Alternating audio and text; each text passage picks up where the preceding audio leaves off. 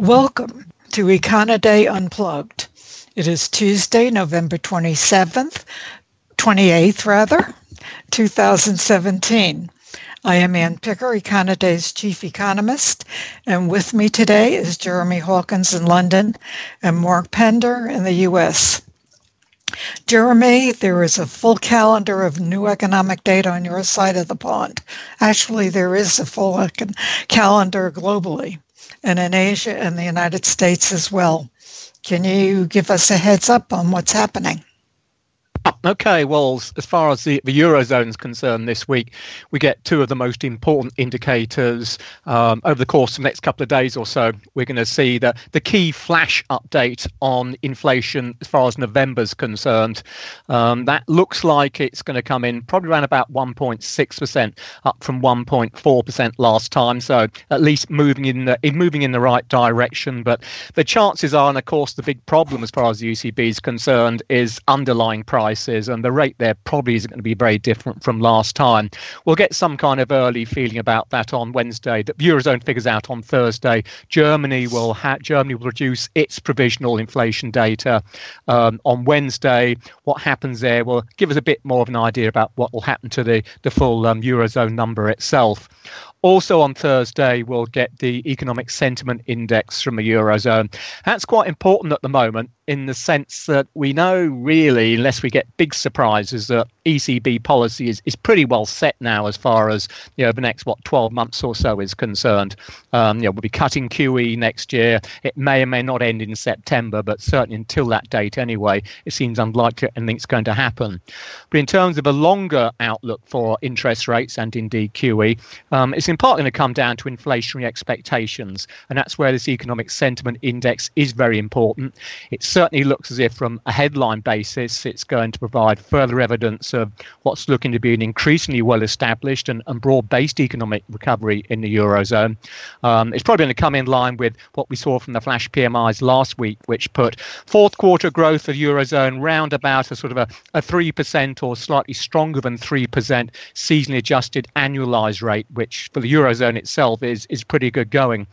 But key for financial markets again will be what happens to the economic sentiment surveys, inflation expectations indicators. They've been kind of peaking over the course of the last couple of months or so, and the ECB will be hoping to see some kind of pickup there. And were we to see that, that could have implications as far as the longer end of the Eurozone yield curve is concerned.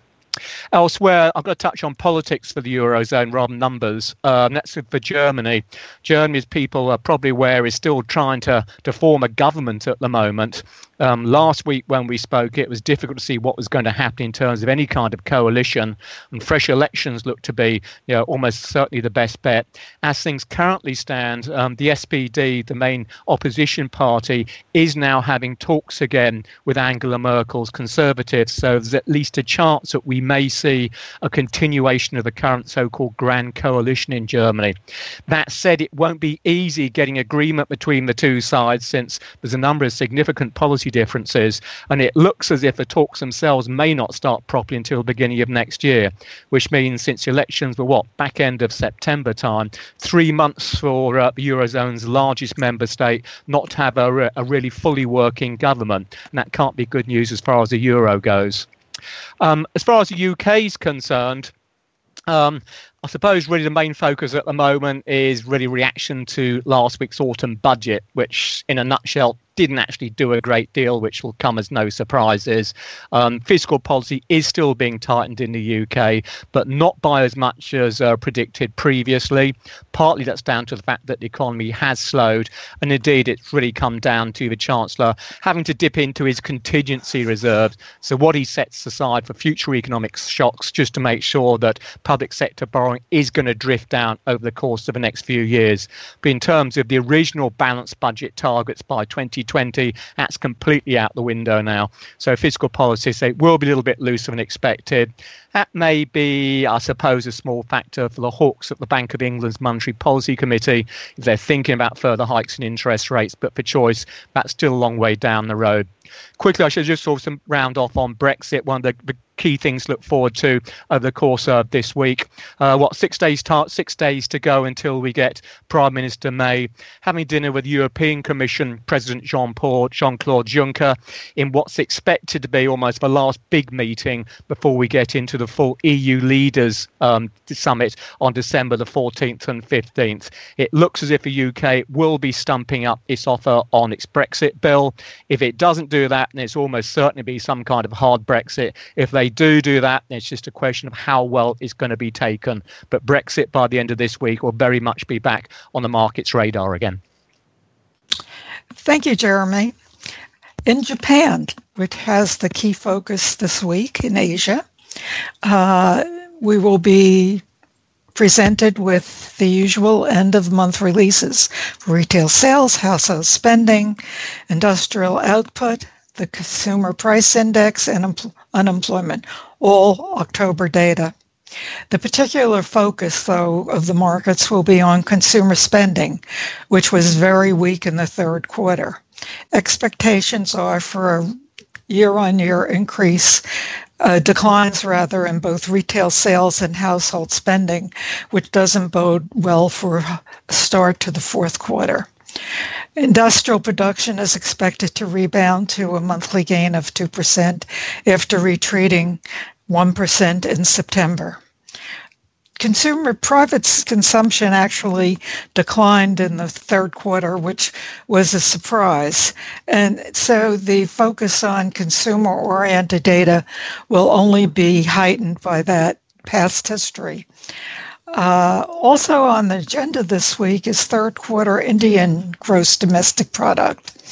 It's expected to rebound to a 6.4% increase year over year from 5.7% on the year in the previous quarter. Previous quarter was the weakest growth since early 2014 and suggested that recent government decisions, namely the withdrawal of high denomination currency notes and introduction of a goods and services tax, has continued to weigh on economic activity, and it remains to be seen if it continues to weigh in this quarter, in the third quarter.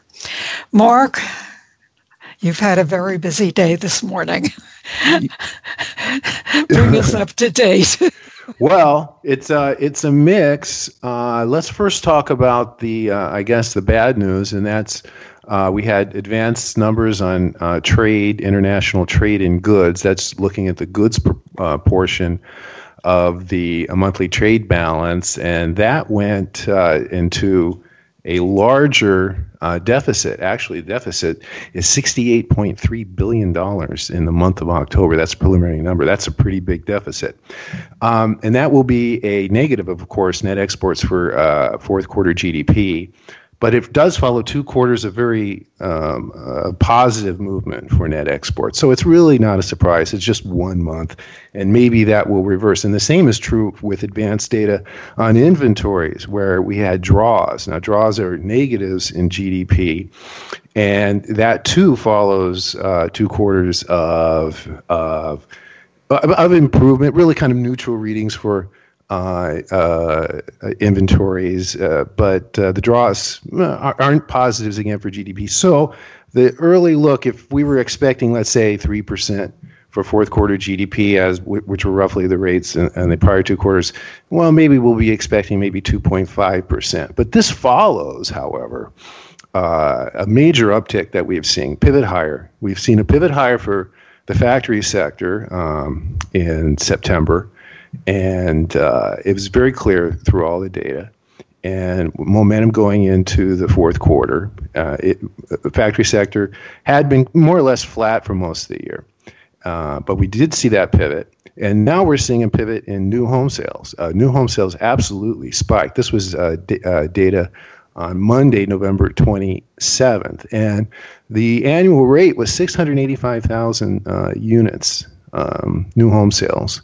Single-family home sales for the month of October, far beyond anyone expected. And that follows a only small, marginally revised 645,000 rate in September, which itself was a remarkable showing. Now, we've had two of these big things in a row here, and the housing sector, as in general, has been mixed. Now, it's been flat like the factory sector had been, but this increase in new home sales, this will be direct inputs into fourth quarter. The October one will be direct inputs into fourth quarter GDP, at least brokers' fees in the new home sales regards. But we also had, believe it or not, this morning an upward revision in building permits, a sharp upward revision in building permits.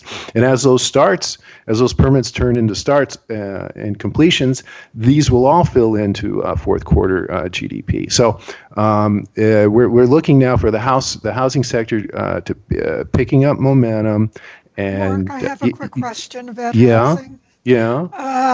How much do you think the anticipation of higher interest rates is playing into the housing market? I'm not sure that it's a big factor. It's hard to say where interest rates are going. They are very, very low. I think the bulk of the demand you're seeing in the housing sector is tied to the jobs market, which is incredibly strong. The amount of people working is at record levels, and I think that really is what is fundamentally behind this, and perhaps also pent-up demand. There was new home sales flopped during the spring selling season, and they were flat during the summer. And so maybe we're seeing a pickup in that regard. And we can never rule out noise and volatility in the new home sales market, because unlike the existing home sales, which is the market's 10 times as big, new home sales, the sample sizes are very small and they're subject to large degrees of revision. But again, these 2 months back to back and how they stand out really is, I think, key to that. We are seeing a pivot higher for new home sales. And we also had house prices today. We had the FHA, which was softening, and then we had Case-Shiller, which was firming. And the two together are pointing to home price appreciation that's running just a little bit over 6% on an annualized rate, which in a low interest rate, low inflation environment is very, very strong. And those values, the ability to sell your house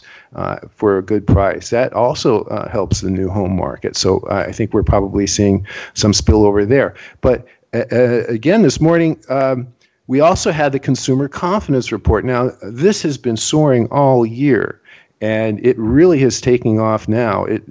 Readings in here show that consumers have a very, very strong assessment of the current jobs market, and they have a very, very strong assessment of the future jobs market, as well as the outlook for the stock market. And both of these factors, of course, play into income, and expectations for income are unusually, they're the highest they've been in a generation. Now, if you look at consumer confidence and you track it against the Dow Jones Industrial Average, for instance, it's a one-on-one correlation. They both are rising at the exact same slope, which is an interesting thought, that the Dow could be a sentiment index. Well, we also have, if heightened sentiment, we also have had indications of heightened value. We had Bitcoin now going over 9,000. We've had a Leonardo da Vinci painting, perhaps a Leonardo da Vinci painting, going for 450 billion. And so we're getting, I think, a lot of froth in the markets. We still have a Santa Claus rally to go in the Dow. It's no telling how high do you want to go? And this is where you make money in a bubble. That's what George Soros says. You want to be in a bubble because that's where you make money. And I think perhaps that's what we're seeing now. Certainly we're seeing a lot of froth, way beyond the economic, the rate of growth. Thanks, Mark. Until next week.